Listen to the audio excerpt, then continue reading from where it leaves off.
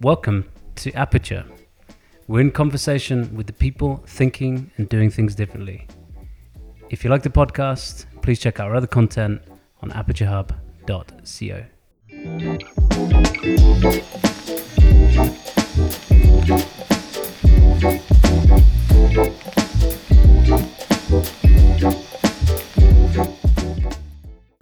Our guest for this podcast is Ian Stewart, who is best known for being one of the founders of Wired.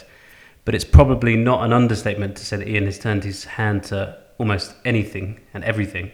A photographer, a sailor, an Olympic volleyball player, Ian has lived all over the world, including a long spell in China, and has worked across a range of sectors.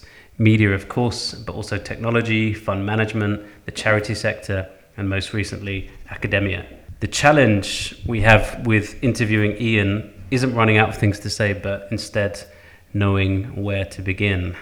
So, Ian, maybe we could start you off by asking you what you like about living here in Switzerland. Well, first of all, Ben, thank you for having me in. It's nice to be back in downtown Geneva, where it reminds me of my time in Paris. The best thing about living in Switzerland is that everything works. It's a place where, obviously, it's physically beautiful, and for someone who likes sports, it's a great place to be based. It's also central in Europe. I often say that New Zealand, where I'm from, is very much like Switzerland because it's a small country with a large foreign population where there's a lot of farmers and farms and sheep and cattle. The only difference between New Zealand and Switzerland is that Switzerland's surrounded by an ocean of people, whereas we're actually surrounded by an ocean of water. Otherwise, I find it a very comfortable place to live. Comfortable isn't the same adjective as exciting. Do you miss the excitement of living in San Francisco or Beijing? You're absolutely right. We've tried at various attempts to get our 25 and 28-year-old daughters interested in living in Switzerland, but they wouldn't think of it. They are the big city kids that I grew up as, and there is a certain lack of buzz. There are certain things happening here. The engineering and certain sectors of finance and pharma and certain areas of medtech are growing and booming, and that makes for an interesting environment for an investor or someone who's an entrepreneur. But for a lot of the stuff that I do, which is consumer-focused, technology-focused, there isn't much happening here. But it's the center of Europe. It's an hour to Paris. It's an hour to London. It's an hour to Venice. It's not hard to get around, and as a base, at someone at this stage where I spend more time advising and investing and less time actually founding or driving, it's an okay place to be. A lot of people say that Switzerland could be the Singapore of Europe, i.e. an open economy on the periphery, if you like, of a large trading bloc that would become the sort of gateway and the concentration point for information flows into that bloc. Is that the government vision for Switzerland? Is that your vision for Switzerland? Is that a viable vision for Switzerland? I think there are big differences. Switzerland's not part of the EU. Therefore, there are constraints for trading goods and services across the border. In addition, Switzerland is comfortable, and the population is not worried about anything in particular, and that makes them less hungry. Singapore is the opposite. Not only is it part of the ASEAN region and has been accepted as a financial center hub for a number of years, decades now, and therefore has a very clear position amongst its neighbors, it's also worried about them all the time. Singapore is the smallest member of ASEAN. It's a tiny physical country, and it's surrounded by very large neighbors who occasionally get into conflicts with themselves and each other. More themselves than each other. There are obviously cultural issues and religious issues that create tensions in and have created tensions in Malaysia, Thailand, Indonesia, and the Philippines. And that worries Singapore. And I think that sense of concern helps create a nationalistic fervor and drives energy into innovation, which isn't necessarily the case here. People are comfortable in Switzerland. They're happy in Switzerland. There isn't that same drive. And again, as I said, Switzerland not being part of a clear trading bloc means there are barriers to using Switzerland as a base for innovation and new. Is Singapore still as hungry as it was? Because clearly it's found material well-being, standards of living have increased a lot. Is Singapore still as hungry as it was? The short answer is, I believe so. The tension and concern about its neighbors has not dropped over the last 30 years. If you look at the incidences of problems in near neighbors, they've actually risen, not fallen, as their time since independence for some of them has elapsed. So that tension still exists. Within Singapore itself, there are obviously tensions to do with the mixed races there, the relationship with China, the relationship with Hong Kong. Hong Kong, of course, their position has been radically changed since the handover to the Chinese and obviously more recently. And I think all of this plays into concerns about stability in the region for Singaporeans. So yes, I still think they're hungry, and I still think they have this sense of a need to do things now rather than wait. To come back to Switzerland, two questions. Firstly, is it a mistake to not be part of the EU and to try to chart a different course? And then secondly, is it okay to be a comfortable nation? Can Switzerland as a comfortable nation continue to be as prosperous as it is? I think it's dangerous to be comfortable. I'm all in favor of Intel, who said that the appropriate attitude towards building anything is to be paranoid all the time. I think applied paranoia is a healthy attitude. So that question first, I think it's better not to be too comfortable, because everything in life is attrition. So I wouldn't assume that everything you have now you will have in 50 years' time or 100 years' time. The first question is a political question. I come from a branch of economics where I believe that smaller systems work better than bigger systems. And that's true of companies or countries. I think there are efficiencies of scale up to a certain size, but I think most things seem to grow beyond that and they become lumpy and inefficient. So I'm not a big fan of the vision of the United States of Europe. Europe as a loosely knit, coherent federation of independent states makes a lot of sense to me. If there was a way to get to a point, and I was at one point at the beginning of the Brexit process, I was wondering if that would be an example, so that they created a tiering system within Europe and went back to the original 1957 idea of a looser federation of independent countries. I thought that would be good, and then maybe being part of that made sense for smaller countries. But given the united federalist stance of Macron and others to create a United States of Europe, supposedly to compete with China and the US, I think I'd stand back and watch for a while. Given that it's difficult to be Singapore without being part of the European Union, and given that you wouldn't advocate for Switzerland joining the European Union, what is the economic model for Switzerland? And with 8.5 million people, can it continue to be a very wealthy, prosperous, fast-growing nation? What's the model? So Switzerland has a bunch of things going for it, first of all. Central location is amazing, right? So borders notwithstanding, being in the middle of everything makes a lot of things simple. Meetings, transport, exchanges are all easy from here. Its governance system works. It has this nice devolved governance for a lot of the things that make the Swiss system function, which I like. I'm not so sure that's great for education, because there's slightly too much variation in education across cantons and communes. But in many other things, it works really well. Its attitude towards taxation of foreign organizations, its attitude towards foundations and the setup of both head offices and non-profit organizations is healthy. I don't think Switzerland has many challenges. I guess what I'm saying to you is I don't think Switzerland needs to be the Singapore of Europe. I don't think it's necessary. I do think that there are things that we have to be aware of. I think there are things that are going to be challenges for Switzerland going forward. And there is an issue both related to the EU plus what's happening east of here, which may give Switzerland some concern at some point.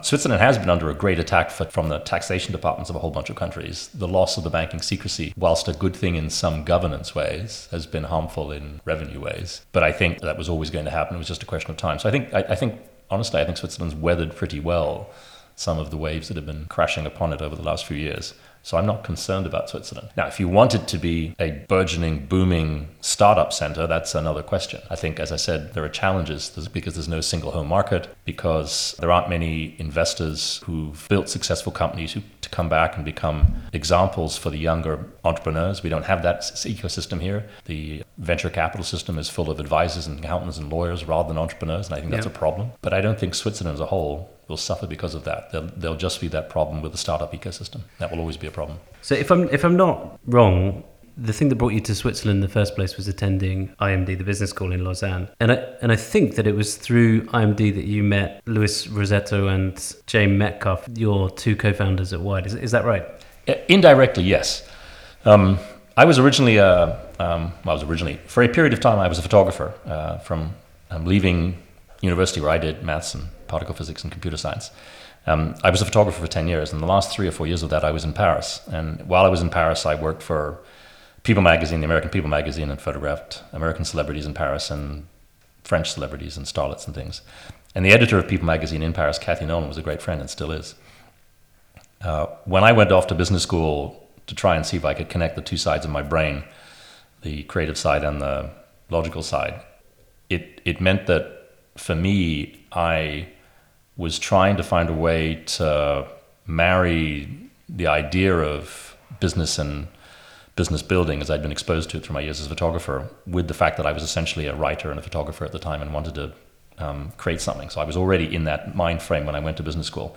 When I came out, Kathy contacted me. A friend of hers, Lane Metcalf then, Dussert now, had a sister who had a relatively new partner, Louis, and they had a magazine in Amsterdam at the time called Language Technology, which talked about, of all things at that stage, machine translation, which isn't a terribly sexy subject, wasn't a terribly sexy subject then, is more of a sexy subject now because it's one of the facilitators for machine learning and then AI.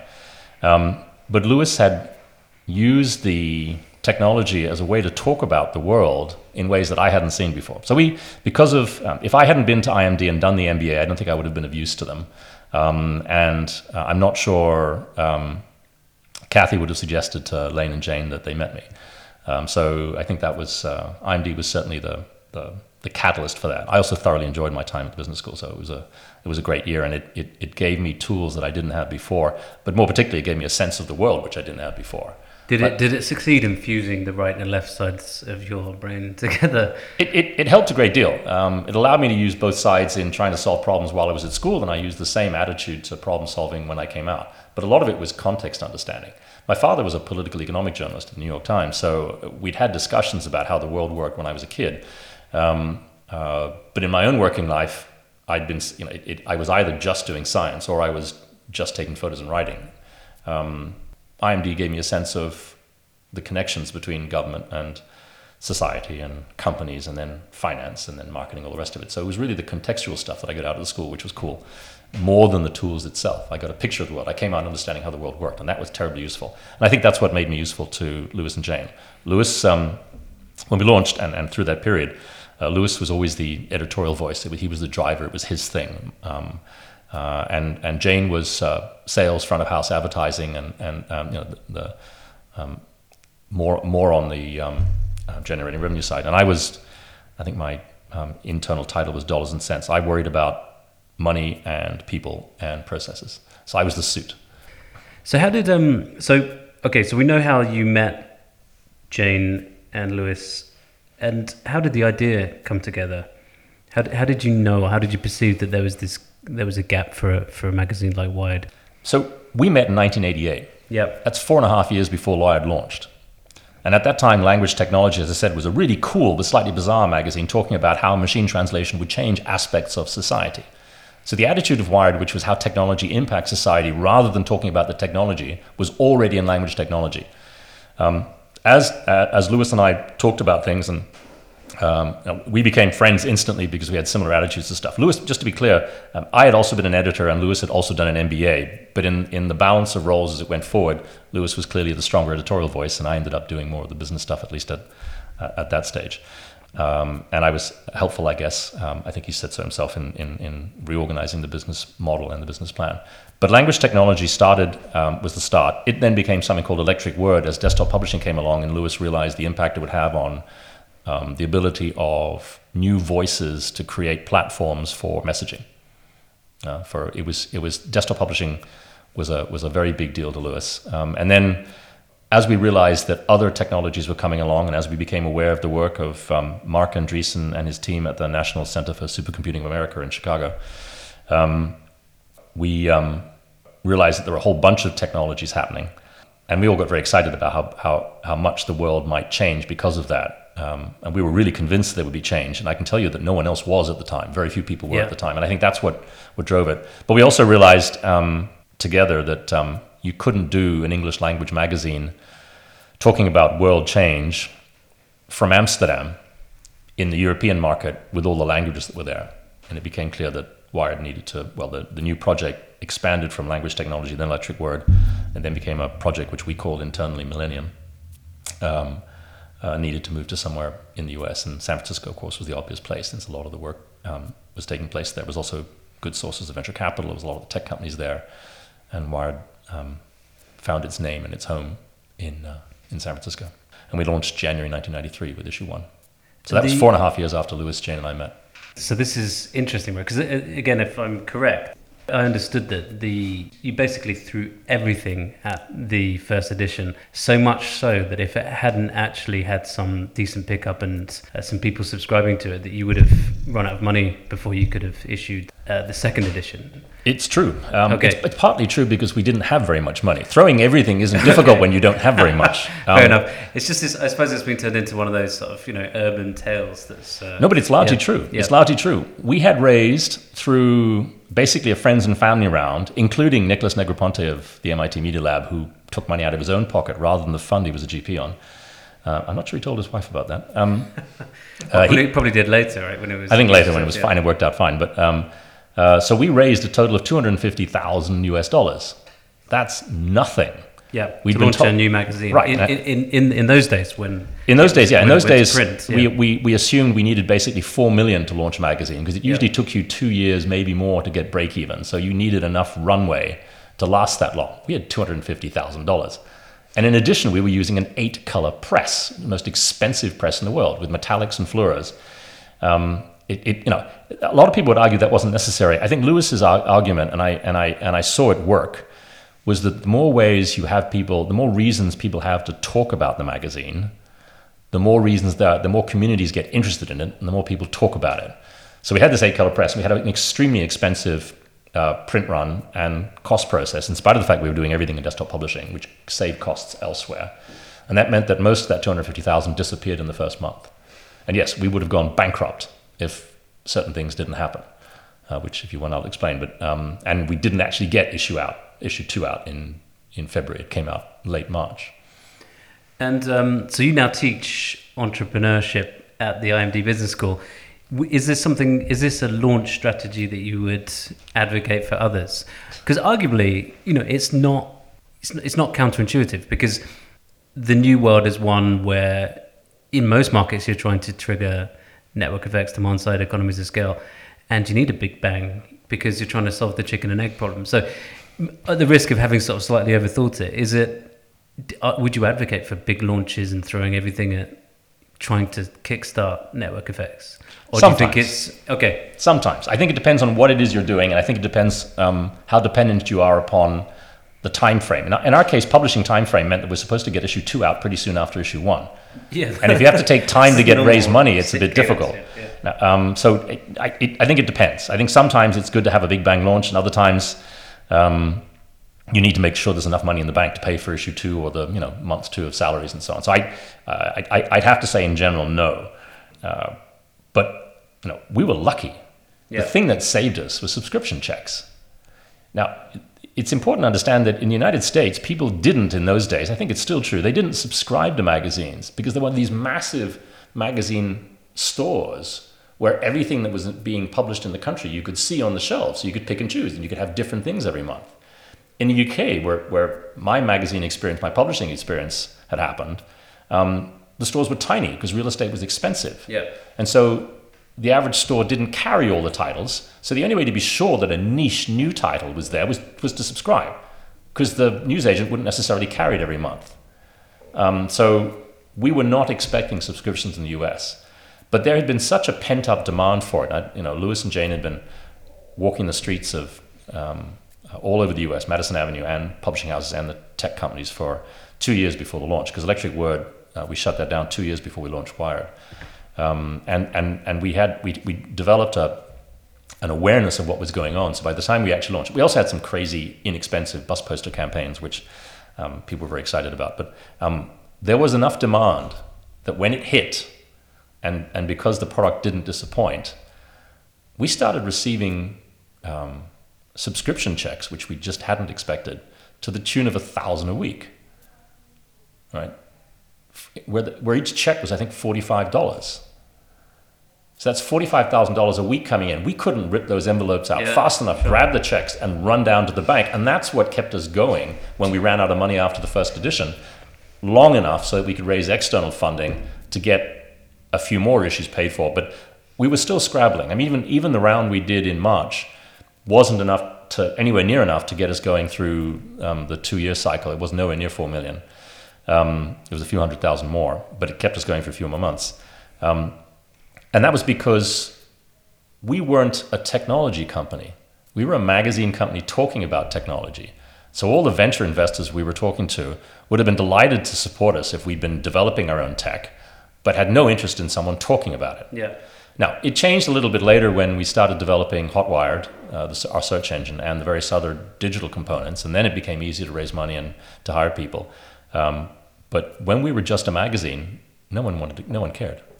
The consumers cared, fortunately, and our subscriptions and readership just shot up, and we won an American Advertiser Magazine Award in our first year, which is unheard of.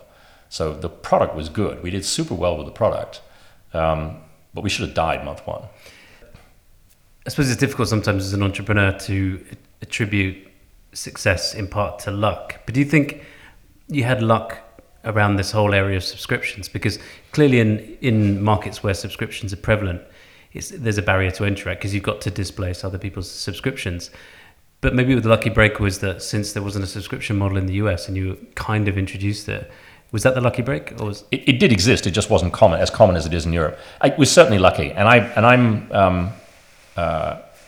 have to say, I'm a big believer in admitting that luck plays a role in everything. I remember Tipping Point, the book, talks about how it was fortunate that certain people were at a certain part of San Francisco at a certain time when a certain school was doing things and Rank Xerox was doing certain things. So Xerox Labs, Xerox PARC. So I think luck does play a role in everything. I think there's who is it who did that study, was it last year, of the top venture capitalists on Sand Hill Road, so the home of venture capital outside of San Francisco. And the percentage of even the best VCs of their success rate was really small. It was 5 to 10%. Yeah. Because there are so many things that can make a company fall over, even when you've got the right team and the right idea and the right money. There's a lot of things that you have to get through to make it work. And so, luck helps. Now, I love the Gary Player story where he was being interviewed after a big tournament, and the interviewer said something about, gee, that was a lucky shot on the 15th, an eagle, which gave him a 2-point lead, and he won by 1. And he was a little taken aback by the comment, and his retort, I think, well rehearsed and by other people now, is that it's a funny thing, he said. I find that the harder I work, the luckier I get. Yeah. So luck with a bit of effort and an ability to recognize the luck is terribly important. But yes, I think luck played a part in our surviving that first year. And then the stuff that isn't luck, can you bottle that up? Can you teach that to entrepreneurs? We try. We try as investors. We try as mentors. We try as teachers. I think there are things you can do to increase someone's probability of success. I'm afraid I do believe that there are certain characteristics of being pig-headed and a believer in what you're doing and wanting to convince everybody that really are either born or learnt from family. The nature-nurture argument is not one I want to get into, but it's certainly before you get to school and before you learn at university or business school about how to do things. So no, I think there are certain personal characteristics that make it much more likely you're going to succeed. Having said that, there are exceptions to everything. I've seen not just on that. So what would you say are the personal characteristics that positively correlate with success? Pig-headedness is one. Is there a better way of putting that? Maybe no, I don't think there's a better way than saying pig-headedness. I think it really is the thing. Personal drive, salesmanship, the ability to sell something. I've seen good companies with reticent CEOs fail, and I've seen not very good companies with an inferior product do really well because the guy who's leading it can convince anybody in the room, can carry a room, and can lead people from behind, from in front. So his team behind him. So I think pig-headedness and salesmanship are two very useful characteristics. I actually think they're more important than anything else. Now, you can learn finance, you can learn marketing, you can learn management, you can learn a whole bunch of other stuff. But I think pig-headedness and salesmanship are hard to learn from scratch. And just to get back to Wired, I mean, it's famous for many reasons, but I think, to my mind at least, it's most famous because it was so prescient, right, in predicting the extent to which the internet would have an impact on society and on business. And it's also, you coined a lot of the language that we use about the internet today. So, forgive me if I'm wrong, but I think crowdsourcing was a term you came up with. The long tail, vaporware. I think these are all words that or terms that were originated from Wired. And so my question is, how were you able to foresee so well what was coming? And secondly, what was it like to be in San Francisco at that time, at the time that the new economy or the foundations of the new economic model were being built? It was tons of fun. Lewis has been threatening to write a book about the beginning of Wired for a long time and hasn't. He wrote a fiction book called Change is Good, which I recommend people read. I think it's about a week and a half in the life of a company putatively like Wired or technology firm, but it's fiction. But if you know the period at the time, there are a lot of real things and real people in that. I think it was a time. Right, the second question first. It was a time of huge energy. There were all sorts of things going on, and San Francisco became a place that attracted people to it. So our being in San Francisco helped. Now, Lewis and I and Jane, the three of us actually had similar interests in that we all had technology in our backgrounds. Lewis and I had both done a business degree, and we were both media fans. Right? In his case, it was consuming television on Saturday mornings as a kid, where he says he learned more from Saturday morning television than he learned from school. And for me, my father was a journalist, my mother was a magazine fanatic, and so I grew up loving print. So we were naturally disposed towards being interested in the impact of technology upon media in general, and then the world as an extension came from that. But I would, Lewis was absolutely the core driving voice in that. But then once we were in San Francisco, we became this lighthouse, and people came towards us. We had a fabulous team. Kevin Kelly was on board pretty quickly. John Botelho became a managing editor, but also a lot of the writers in the region, both fiction and nonfiction writers, were attracted to us because we were the first place that took that attitude. Now, there were other magazines around at the time that were either more business-oriented or more new era world-oriented. So a little bit more about lifestyle than they were about how the world worked. We were, I guess, grounded in practical things, but very excited about real change. And we attracted to us fantastic writers, so that helped us. I think, the core editorial team was Lewis's editor, Kevin as executive editor, and John Patel as managing editor, and that was the core, which helped us manage our environment. But we had the best writers in the world come to us. It was just fabulous. Editorial meetings were tons of fun. The stuff was either all over the wall or all on the floors, but the discussions in the rooms on the sofas was just, was amazing. And I didn't spend enough time there. I was out trying to do business deals in the UK and elsewhere, but every time I came in, the place was just tremendously exciting. So it was great fun. It was a roller coaster for all the business and other reasons, and we messed up our IPO and various other things, but it was just tremendous fun. I never felt that period was work, ever. And when you look back at that period and the kind of companies that were built at that time, was it obvious that they were going to be the giants that they've become? So I guess one example from the very beginning that was, I wouldn't say dismissed by public markets, but that was where the full potential of the company wasn't immediately appreciated would be something like Amazon, right? So back then, given the extent to which you guys understood the new world, and I'm just going to quote to you from the first edition, a line that I read from the first edition, which is so prescient. "The digital revolution is whipping through our lives like a Bengali typhoon," written in 1993. So did you know that Amazon, for example, was going to be such a big company? Lewis was really good at those lines. Lewis created the best strap lines in the world. He was able to create imagery in a single sentence, which is glorious. The answer is yes and no. We could see what was going on. We could feel what was going on. But it's never easy to pick winners, even if you know what you're doing. Yep. So I'm not sure I could have told you which of the people we met was going to be driving this forward in a massive way. But then I would qualify that by saying the same thing that every investor who's lost and made money over a period of time says. It's not the idea and it's not the company, it's the people. It's the individuals, the drivers. It's are they pig-headed and can they sell something? So I think Jeff, it was evident from the beginning that he had this drive, although selling books online wasn't the sexiest idea around at the time. There were lots of other sexier ideas. But if I look back and think about the people we met and the individuals concerned, I think it's a bit like, I think someone said to me yesterday, he was an Italian successful entrepreneur and investor, he said that he can tell when things are happening, waves are happening, but he knows from personal experience it's hard to choose which. So he just invests in all 30 in a sector, and he knows that some of them will do really well, and if the sector's good, most of them will do okay. But it's very hard to choose the best, even if you think you know what you're doing. So I think I would have biased my choices if I had any money, which I didn't in those days, and invested in probably some of the better ones. But I also know now that the right thing to do would have been invest in a whole bunch, because it's hard to tell who the winners are going to be.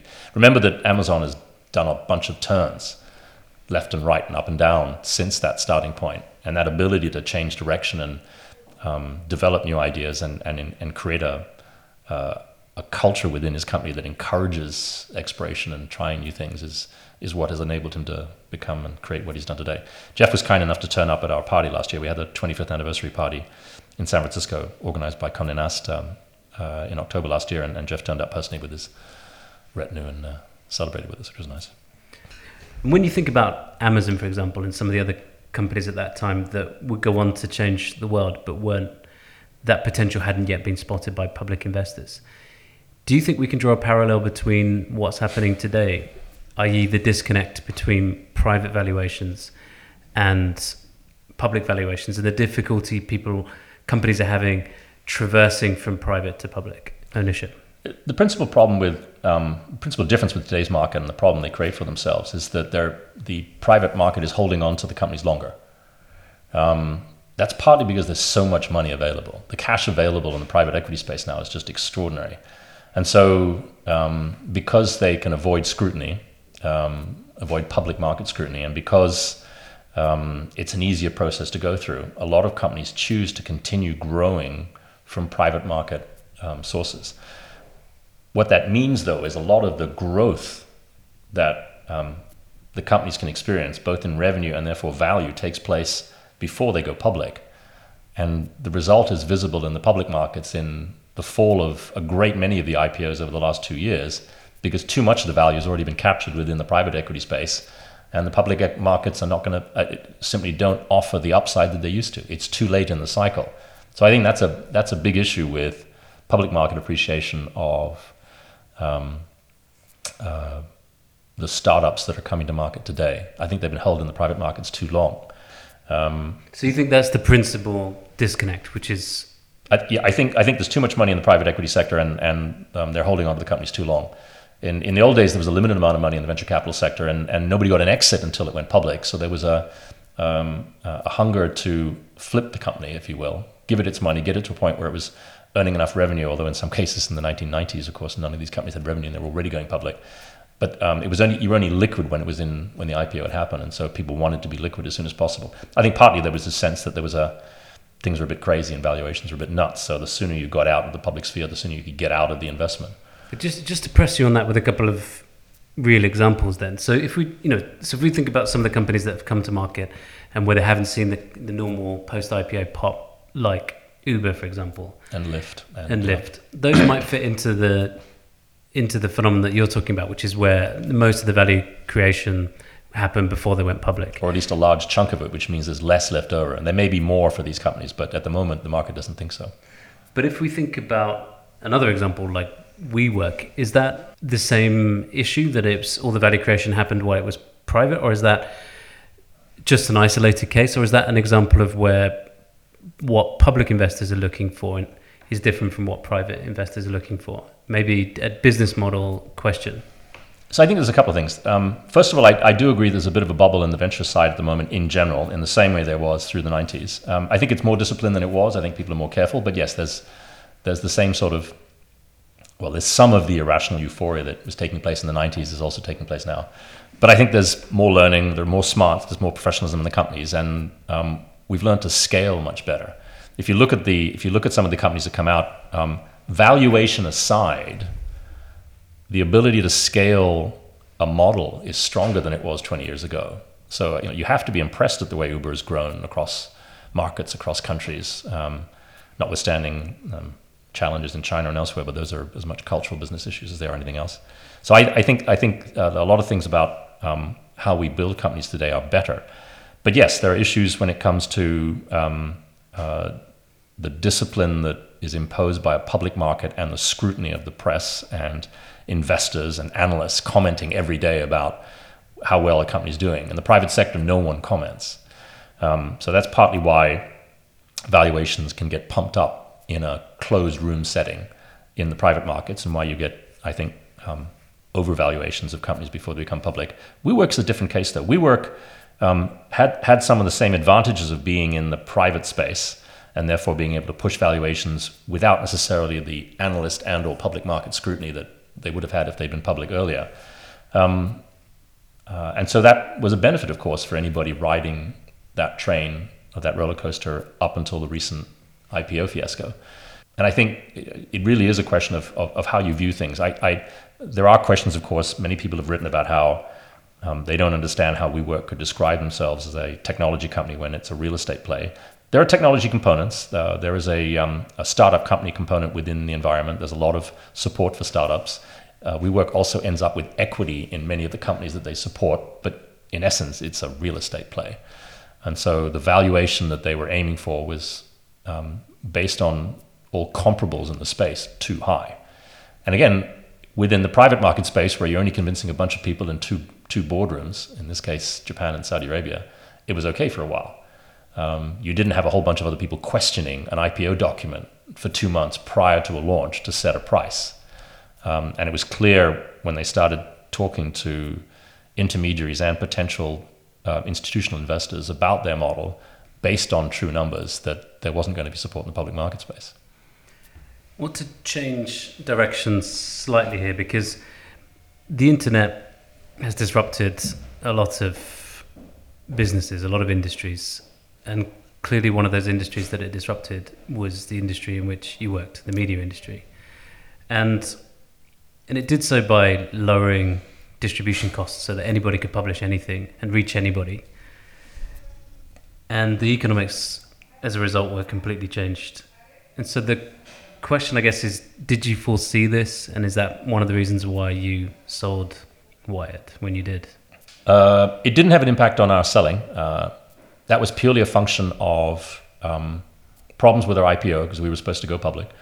And the fact that having set a spending schedule and an investment in schedule, assuming that influx of money from the IPO, we suddenly found ourselves with a cash problem very, very quickly, and had to take what we called vulture capital money to stop us going belly up when the IPO didn't work. The IPO story is another story in itself. So we actually no longer had full control of the company from that point forward. So our timing and our decisions were not entirely our own. There was a battle inside the firm for the 2 years following that until we eventually sold. So no, it wasn't a question of market timing and thinking, oh, media's changing. On the contrary, we thought we had a model, and we thought we had an understanding of how multi-channel communications, both for readers and for advertisers and for other third parties who might get involved, we thought we had an image of how that might work that would have carried us forward through what eventually became the downturn in the beginning of 2000. But yes, we did, on the question of what we saw and what we didn't see, we saw some of the things. I don't think we saw all of them. We talked about the fact that obviously, and it was part of the original idea when desktop publishing came along, but then when online media came along, and there was almost zero, well, certainly zero marginal cost to producing an article, and almost a very low cost to actually creating a platform which you could publish. That was obviously something we talked about a great deal. We also started to talk about latterly the fact that actually it put more hands in the power of the consumer than the publisher. Yeah. Because search allows you to search for anything. So if you're a mad keen on fly fishing and you can't get a fly fishing magazine, you can find everything you want to know about fly fishing online. I think one of the things we didn't talk about enough was what that would do to politics. The ability to become isolated within a political sphere, because there was no longer an editorial voice deciding what was and was not appropriate within either a newspaper, a magazine, or on television. The fact that anybody could publish anything meant you got extremist views, north, south, east, west, which were absent from general media. It meant that the consumer no longer had someone editing for them. It also meant that you could read only what you liked, because it was very rare. It would have been impossible for publication to only publish extremist views around the world in those days. The cost would have been prohibitive. Online, you could do that. So suddenly people found themselves happily in their information ghettos, only reading what they wanted to read, only conversing with people who agreed with them. And that polarization, which was one of the two big causes of polarization in the media today, I don't think we talked about enough. The second is the advertising click-through. Yeah. So I was going to say, even where you have publications that still have editors, there's been a general move to sensationalism anyway, because in an effort to attract eyeballs in an industry that's funded by advertising, there's a general sort of move to sensationalism and the debasement of truth. So what you're saying about the fact that anybody can publish anything leads in general to sensationalism, but also within organizations that still have editors, there's a move to sensationalism as well. Sadly so, even within good media. And the mechanics of it, people don't always understand. In the old days, you not only had an editor decide what was worth putting in the paper, but they also decided what was on the front page and what went on the op-ed page and how the magazine or newspaper was balanced. So whether they were left-wing or right-wing, or whether they were a north or south paper in terms of development. What do you mean by north and south? So the north is traditionally the term that was used for the developed nations versus the south being the undeveloped nations, right, yeah. Whereas left and right, of course, are political spectrum. Whichever part of your particular spectrum you sat on, you decided what you thought was appropriate. And you generally got rid of dross, and you generally did fact-checking, and you generally created a reasonable quality product. Reasonably balanced. Yes. Now, some of it was entertainment-oriented. So, News of the World in the UK and the New York Post in the US and other places, there were magazines and newspapers which were particularly aimed at essentially sensationalism even before the internet came along. So they existed beforehand. What you're talking about is the impact of click-through. In the old days, the Times of London used to sell its advertising at £3,000 a full page, and the Financial Times used to sell its advertising at £27,000 a full page. That difference was because of the readership. We could define the readership based on who our subscribers were. Subscribers filled in a form, and we knew more or less who they were.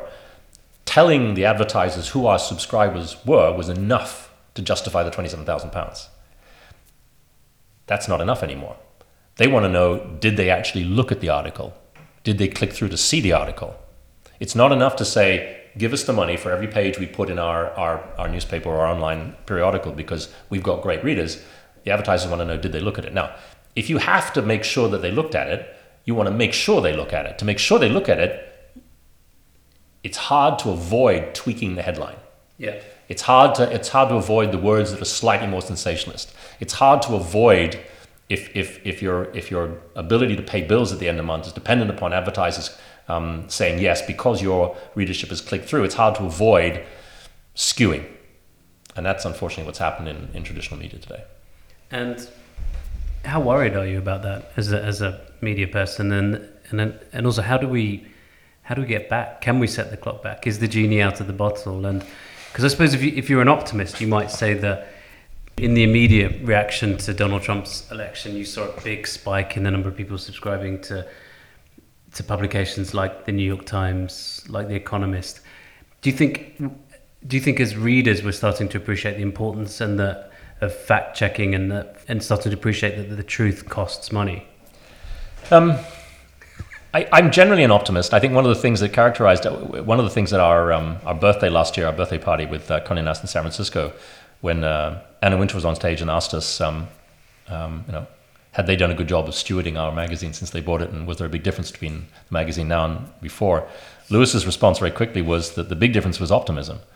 When Wired launched, we were optimistic about what the new technologies would do for our world, for our societies, about the positive things. Today, if you read articles about technology anywhere in the world, in Wired and elsewhere, there tends to be this concern about privacy, concern about abuse, concern about all sorts of things. So it's a very negative world. So the two differences were optimism versus pessimism. I still remain optimistic. Everything comes in waves, and there are all sorts of things that will eventually change. Certainly I start to see, whether it's on YouTube or whether it's in certain small media, an attempt to tread a middle road. To define what really is news rather than opinion, and then show what the opinions are and reflect both sides.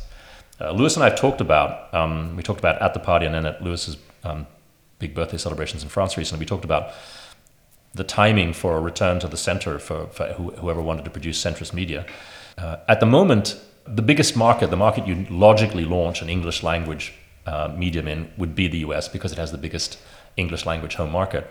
But the space is still occupied by the television stations. So CBS, ABC, NBC still garner a very big chunk. I'm not sure of the numbers anymore. I'm out of date. But they still collect a bigger chunk of the advertising revenue than the audience they attract would support. Right? So their percentage of viewership is down to X%. And I think they're earning 1.5 to 2X, whatever the numbers actually are. And the reason for that is it's much harder to duplicate that by buying up a whole range of alternative media. So that it's an easy way to get to a broad audience very quickly.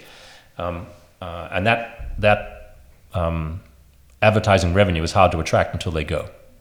So if the three big broadcasters in the US fail, then I think you'll see people jumping into the center again with alternative, both online and offline media combinations. And as I said, I already see an interest in most among friends and online for people to have something which isn't so polarized. How much of that will remain, how much of us will go back to the center, and how many of us will prefer to sit in our left and right wing bubbles is too hard to say. But no, generally I'm an optimist, and I see this as just waves, and I see it actually as an opportunity for someone who wants to do something more balanced. And what's the equivalent of Europe of the cable stations? Who occupies the centre ground, and who needs to be displaced in order to put in place a sort of digitally upgraded centrist voice? So the first thing to say is, of course, Europe isn't Europe. It's a whole series of countries. Yeah. And I hope it never becomes the United States of Europe, because I like the difference of countries and food and cultures and attitudes and approaches and even governance. But within that environment, you've got a whole bunch of different things. So the Swiss, for example, had that vote, was it a year and a half ago, about whether to keep funding central media? Yeah. As someone who is interested in the idea of creating new media, you might have expected me to vote against it, to clear the ground so that you could create something of value, because it's clearly a costly exercise to have a national news organization that transmits in 3 languages. But I didn't. I voted for it because it provides national coherence. It provides a center ground basis for news that the US doesn't have anymore. And there are other countries that are the same. The BBC is not bad. So every country in Europe has different national news stations and private organizations, so non-government supported, that I think do a better job of holding middle ground than elsewhere. At the moment.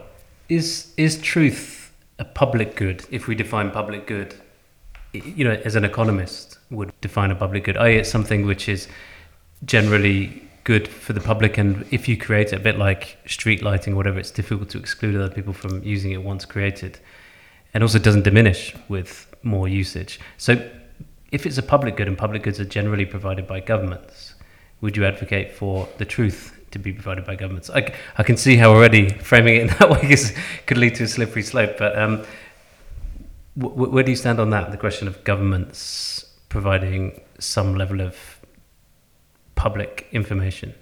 So governments are still collections of people, and people are flawed, and people have their views.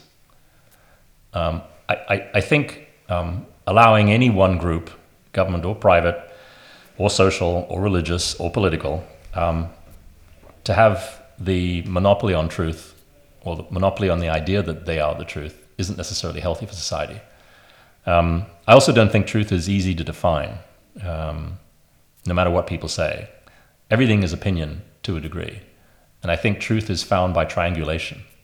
So I think the right thing to do, if you're trying to have a society in which people are given information which allows them to work out what the truth is to have multiple voices, but clear and fair and reasonable, arguing the point, and then we work out what's truth in the middle. It's very hard to find absolute truth, either in current media or in history, because it's always written by someone with a point of view. I just want to go back slightly, because you said that you're an optimist, and one of the big differences between Wired as it was and Wired as it is now is around optimism. Optimism about the application of technology. Yes, exactly. So because we would say that, I don't think this is our term, but you've got this tech backlash, right? Which is in general, a lot of voices in society have said that tech is a bad thing. Tech is taking us in the wrong direction. I'm surprised people aren't talking about the new Luddites yet. Yes, The neo-Luddites, yeah. So my question to you is, because I'm like you, I'm an optimist, and I think if you stop believing that society is getting better, then that's when you get, Donald Trump, that's when you get Brexit. And so my question to you is, what's the positive narrative that we should be injecting around tech? Could you make that for us in a very sort of short, pithy statement, if that's not putting you under too much pressure? So let me do the easy stuff first. I'm of course a subscriber to the notion that tools are tools, and it's all about who uses it rather than the tool itself. And so there's very little in technology. In fact, I can't think of anything in technology which is normatively bad or, frankly, normatively good. It all depends on who ends up picking it up first and using it first. And so our perceptions about how things are affected by how someone uses it. And in the case of Facebook and Cambridge Analytica, having a clear and open story about one company misusing, and it's both Cambridge and Facebook in allowing them to use the data, that one story very quickly made people worried, and that worry has stayed because we haven't seen a lot of evidence to the contrary that our data is being protected in any way. So we are in an environment where, because it's early, and because some people on the not so good side are faster at adopting something, and then other people on the good side, again, let's define those things sometime over a drink, are faster at adopting something. You have this wave of good and bad in application of technology. The reason I'm generally an optimist has nothing to do with the technology. It's that generally I think people are good. So if you imagine it's a wave of people going backwards and forwards, some bad people, some good people trying to make use of technology, and there's a lot of these, then the only thing overarching that is if you think there are more bad people in the world, then it's going to be generally negative. If you think there are more good people in the world, it's going to be at some point generally positive. And because I think generally people are at heart good, I'm not worried about the technology because it's neutral. And eventually the number of good users is going to outweigh the number of bad users. I want to move to China because having lived there for so long, we're very interested in hearing your perspective about China. And maybe we could start by trying to create a link between the conversation we're having around media and China. Because one of the big differences we note between the Chinese internet model and the US internet model is that the US internet model is really predicated on advertising revenues. And the Chinese one isn't, because the Chinese one is really built on micropayments. Which model do you think is more sustainable? And don't really want to go down the route of value judgment, but which model do you think is better?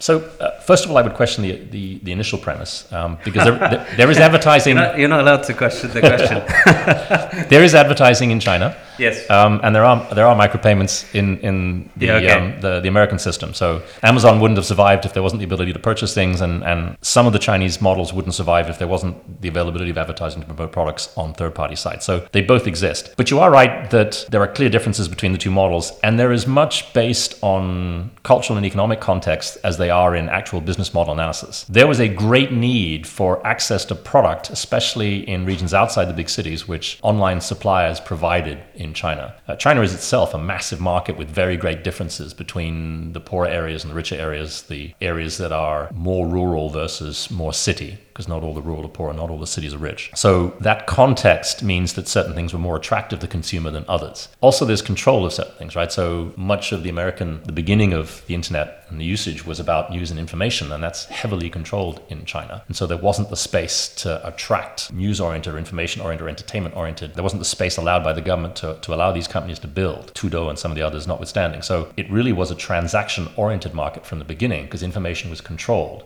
So it's the cultural and economic context and the governance context of the country which define what business models were used first. And I don't think either one is better. I think they're both interesting. It does mean that the Chinese are greatly advanced on some of the e-commerce stuff compared to us because they just did that sooner and did it better. And they have low tech with interesting high-tech components in it. The telephone industry was fascinating when I first went there in the year 2000, 2001, 2002, when I saw very low-tech telephones doing things that our smartphones weren't doing yet. And that's because that was the demand for transactions, for money, for payments, and so on. So I don't think you can say one is better than the other. I just think that they came at it from two different directions, and there will be components of both going forward in both environments. If we believe that, again, coming from different directions, the US internet model is one where free speech is potentially under attack, and one where the Chinese model where free speech was suppressed, but where potentially there's a big fight to open it up. How tenuous is free speech in the internet? It's a good question. One of the reasons that we have the craziness on the internet in the United States is because it's free speech oriented, right? So people can say anything, which means you get all sorts of garbage at either end of the political spectrum. And that's unfortunate for those people who are unable to judge whether it's garbage or not. But it's the fact that free speech is there that actually gives us the problems. Some would argue that the Chinese control would have never allowed that, and therefore you wouldn't get the polarization in politics that the US has if they had the Chinese model. Having said that, it's also very clear that carefully stated and carefully presented, there is much more free speech in China now because of the internet than there was. It's done sometimes it's an allegory, sometimes it's done very carefully. Also, it's very clear in spite of the increase in the monitoring of the internet that's taken place in China, and it constantly increasing, both through applied machine learning and also people. They have also gotten looser in some areas. So it's possible to be critical of certain things in China which weren't possible 15 years ago. And so there's an interesting play. If you watch what they stamp down on and what they allow, it's interesting. And partly it's because there are certain things that they would want to change in regions. And by having the people talk about it rather than the government provides a push which is acceptable within the Chinese political sphere, which otherwise might be resisted by local governance in the region. So there are things going on which are interesting. But it is again, a question of where each one started and what was allowed by the governing principles of the country at the time that defined where we've ended up. I'm not worried about free speech per se, for the same reasons I'm not worried about the application of the internet in general, because I think there are good and bad uses of it. I do think what we need to do is provide a way for people to navigate. We talked a little bit earlier about the missing editorial role in traditional media. I think that's starting to be played by individuals on the internet. So if I still monitor Chinese media, both English language and Chinese language, but my Chinese language is not as strong as some. And so I have friends who have now built their businesses on monitoring Chinese media and providing external views for third parties. And I think that's going to continue. And those individuals act as editors because they provide a sense of what is sensible, what's not, and what the extremes are saying. And I think these independent editorial voices, which allow us to navigate either languages we don't know or potentially subject matter or political areas where we're a bit fuzzy on, I think is a plus. And I think that's the return of editorial guidance in the absence of a structure, only possible because on the internet you can have independent revenue streams. And you think if we extend that analogy, this would be the equivalent of like having a blue tick on Twitter. These are people that have been independently verified as trusted sources. The problem with the blue tick is that Facebook decides who gets it and who doesn't. And there are people I know who deserve one that don't have one, and there are people I think don't deserve one that do have one. And Facebook's decision about who gets the blue tick seems extraordinarily arbitrary at times. And also Facebook, remember, is driven largely by communities. If you read the legal text, as I always do on these things, it's community guidelines that decide as much as it is Facebook individuals. And if you get a very vocal community, whether it's the religious community or an angry community, they can drive policy on Facebook because Facebook just simply doesn't have enough staff to monitor it. So I don't think it's like the Facebook model. I think it's more like the buyer ratings on Amazon or eBay or Taobao because the consumers themselves rate, right? It's like book ratings, although again, you get manipulation of book ratings. But how would that get around the sensationalist problem, which is the things that get most read today are the most sensational? How would you get consumers to bid up sources based on their accuracy?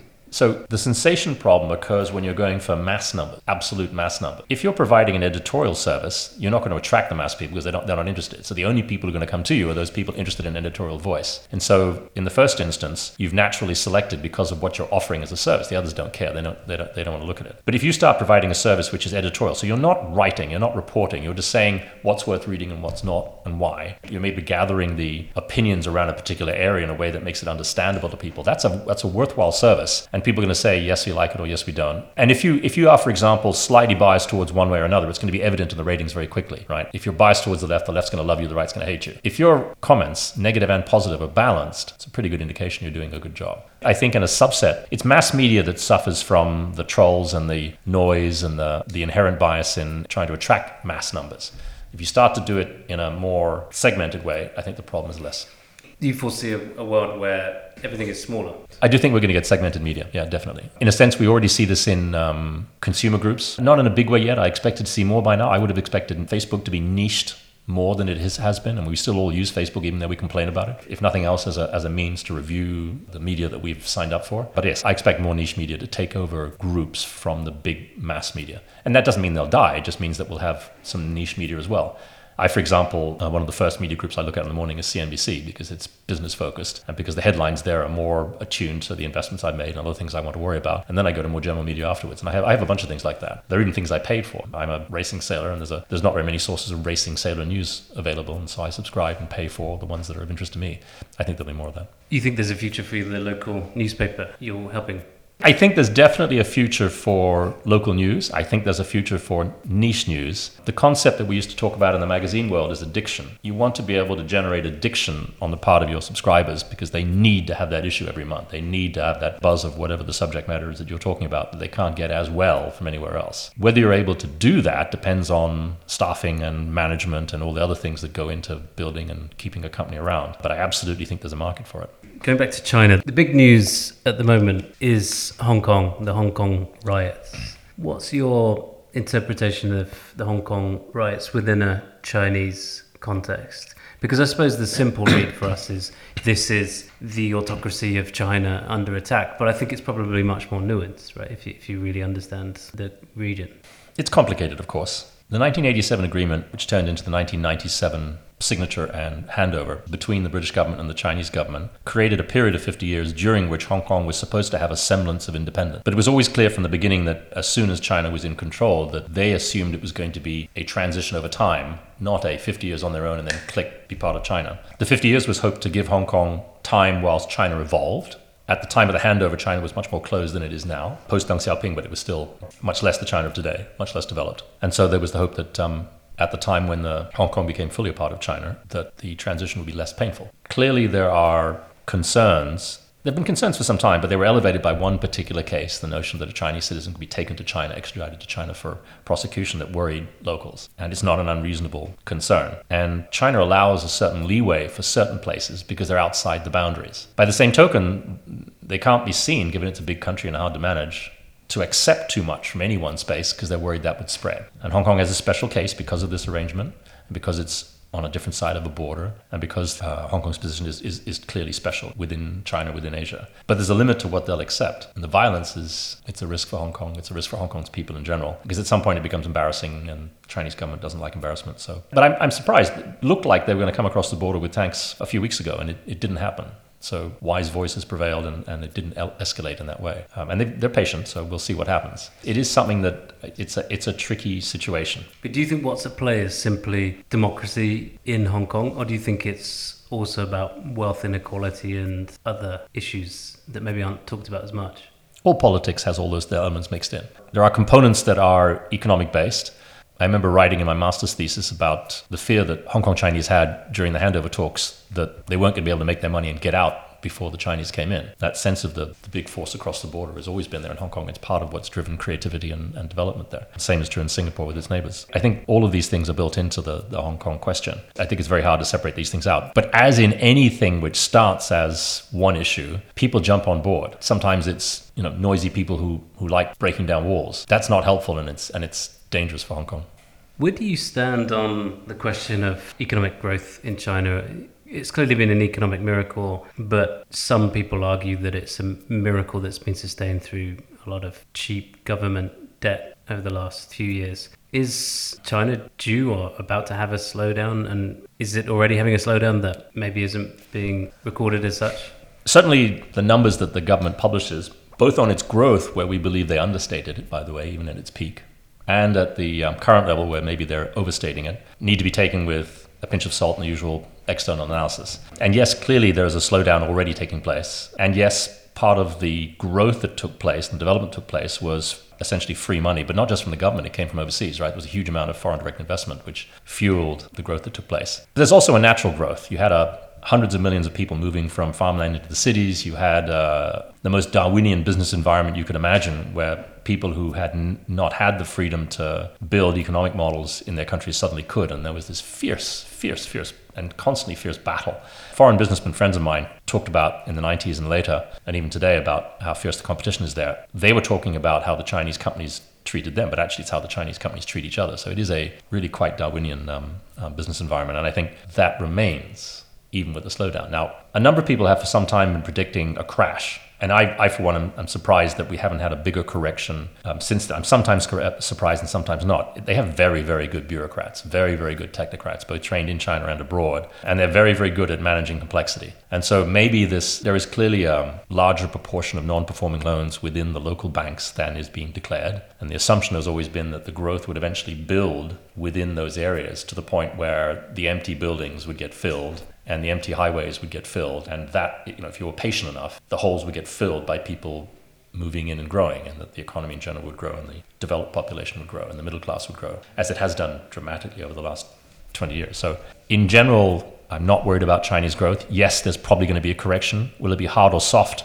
Hard to tell, just super hard to tell. Are you not worried that the trade war with the United States is heaping an extra level of sort of exogenous pressure that will be difficult for these technocrats to manage? In a word, no. It's a more nuanced answer than that. First of all, let's say that I think that the complaints that the Americans and others have had about Chinese rules for engagement in China are warranted. IP control, which industries you had to have local partner in and what they were able to do, and the imposition of JV rules and so on. All of these things created a bias in favor of both China and Chinese companies. But that's kind of what you'd expect since everybody wanted the market. So I'm not sure it's unreasonable that they did this. By the same token, it's not unreasonable that people want to now reset the boundaries. China is no longer a developing country. A lot of things have happened. And so to want to reset the rules, I think, is not unreasonable at all. The manner in which you do it is another question. And there are obviously issues about diplomacy or the lack of it, which might cause some concern. But the timing of it from the American point of view is the right thing. It's only now with China in some sense of where growth is a little bit shaky and we are wondering about hard landing, soft landing. The US are taking advantage of that to try and get this change happening. So from the US government point of view, leaving aside the manner in which it's being done, it's not an unreasonable approach and it's not unreasonable timing. From the Chinese side, I think it's problematic only if it spreads to being a global issue. The US is one portion of its exports, and exports are only one portion of the GDP of the market. I think if China decided that it didn't care, it could probably play this long game for a long, long time and just refuse to sign anything, and they'd be fine. So I don't think at the margin the American pressure is enough to create a much bigger problem than they already have, because the problem they have is significant. There's a second question, which is the issue of the acceptance of the Chinese government amongst the Chinese population. And many people have written about how people are willing to accept a lot of the things the government decides because the country is in a position where everybody can now make money, everybody can do well. There's an opportunity for everybody. Yeah, sort of tacit agreement. Yeah. So as long as opportunities remain, then everybody says, fine, it's just the government is the way they are. If that opportunity decreases, if people feel that they're unhappy with governance and they can't get out of whatever situation they're in, they can't do better and have their children lead a better lives. Everybody in China lives for their children. Well, actually, they used to. That's changing. I think that might cause issues which are as much political as they are economic. And is that the one thing that would cause China to change direction and change its relationship with the rest of the world? Or do you think it might happen now with the existing pressure in the trade war? I'm not sure that any of this makes China change. The Communist Party has a long history and a clear structure. Chinese governments through history have always had long memories and patience. I don't think external factors are going to make China change. I think if China changes, it'll be internal factors. If the future of the global economy is built on new digital network businesses, and those businesses are coming out of China and the US, and notably not out of Europe, at least for the time being, what is the future of Europe? So it's true, there was a chart that went around the internet, had those big red balls on the left-hand side, which represented all the Chinese tech companies, and then the medium-sized blue balls on the right-hand side, which represented all the first were American, second were Chinese tech companies, so Tencent and all the rest of it. And there was this tiny collection of little yellow balls in the middle, which was European tech companies. And so looking at it that way, it doesn't look great for Europe. But that's innovation, and that's the companies that are driving new models in the world. There's a whole bunch of other stuff that goes on in incumbents. And it's not just development of technology that's important, but how you use it. So since a lot of what I foresee about the application of tech in the future is thinking of it as a utility that permeates different components of your business, I think that Europe's position isn't necessarily disastrous because it's not developing all the pioneering companies in this space. It will be disastrous if it's not able to adjust its existing businesses. And so I would look closely at management, senior management in big incumbent companies to see what digital awareness there is. I do this already when I'm making investment decisions. So public market investment decisions, I review the C-suite in every company that I look at. And I'm trying to find out if there's anybody at that top level of that top layer, so chief executive immediately below, no one below that, who is strongly digital aware for whatever reason. I look at their background, I look at their CVs, I look where they've been, I look where they've studied, trying to assess whether or not I think they have people who can make the decisions necessary when they're made propositions, either by third parties or their own staff. I think that's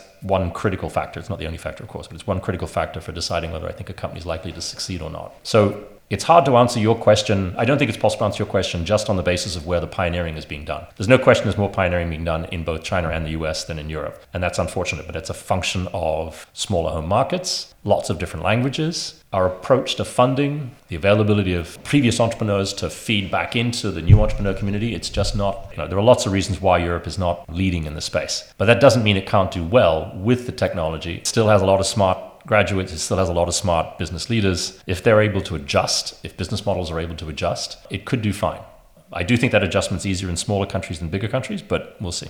I think we're going to have to get you back for part 2, if you would be kind enough to come back, because there's a whole section that we didn't cover off around entrepreneurship in the social sector and all the great work you've done with, amongst others, Wheels Plus Wings. But I'm going to ask you to finish with your assessment of the extent to which the social sector can take advantage of some of these same trends in digitization and so on, and also the extent to which it's realistic to think you can mesh entrepreneurship with the social sector. I've been a great fan of something called the Global Social Venture Capital Competition and the implications of the competition for a number of years. I was a judge at London Business School in London. And what the competition did, I think it's based in the US and Wharton and Northwestern and other universities are involved, although I'm out of touch now, so I don't know where it is at the moment. But it was a competition for business schools particularly to encourage MBA teams to solve social problems with a business model. I call them non-self-funding charities because the notion of social venture has so many fuzzy definitions, you have to define it every time you use it. So I think of it as self-funding charities, an organization which is totally organized around doing good, not just tangentially, that happens to pay for itself. I think that the guiding parameters of having to make sure that the thing makes money or doesn't lose money and ennobles everybody involved in the process, which is a terribly important part.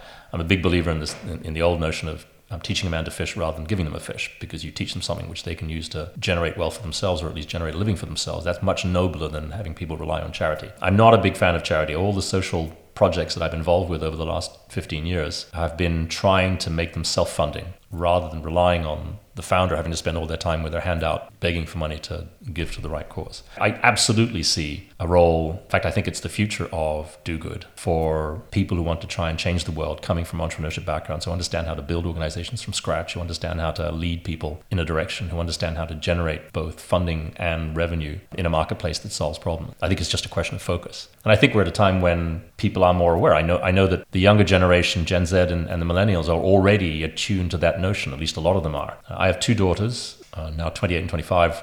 The older one has her own sustainable food venture in London. She's just going through her A round.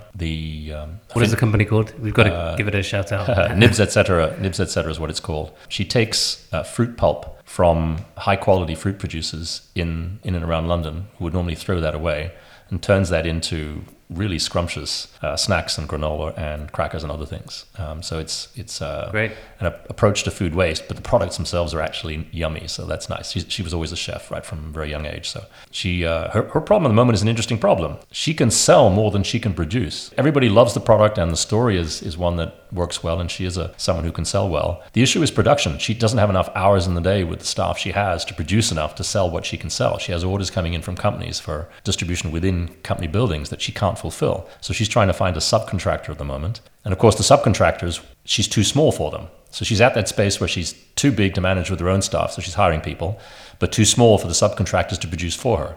But it's a classic consumer product problem, and it's a good problem she has to face and solve. And there's a problem that entrepreneurs can solve, right? It's sort of Shopify for the consumer goods sector. Yes, and then the issue here is she needs a certain quality. Yeah, exactly. They also have to produce it a certain way. She's consistent about ethics and values throughout the value chain of her business, which is the approach that I take to businesses and how I try to corrupt MBA students today, is to have them think about all the components of the value chain, not just the end product nor the sourcing of funding. So that's Chloe, and she's doing amazingly well with this. And the second daughter is in private equity, and in a space which is a worthy space, which I won't go into. But so I think the younger generation already understands that you can apply business understanding and entrepreneurial methods to solving social problems. And I think that's a big plus for all of us. The issue is the rest of us. So I don't even know where to begin to try to summarize this, so maybe I won't even try to summarize it, other than to say this has been a brilliant. I knew it would be wide-ranging, I knew it would be fascinating, but I didn't realize I was going to be left feeling this upbeat about technology, the future of the world, and how younger generations are going to save us. So thank you very much, Ian. Thank you very much for your time. And hopefully we can have you back on again. My pleasure. Happy to be here. And yes, if you'd like more, then I'm happy to come back. Thank you very much.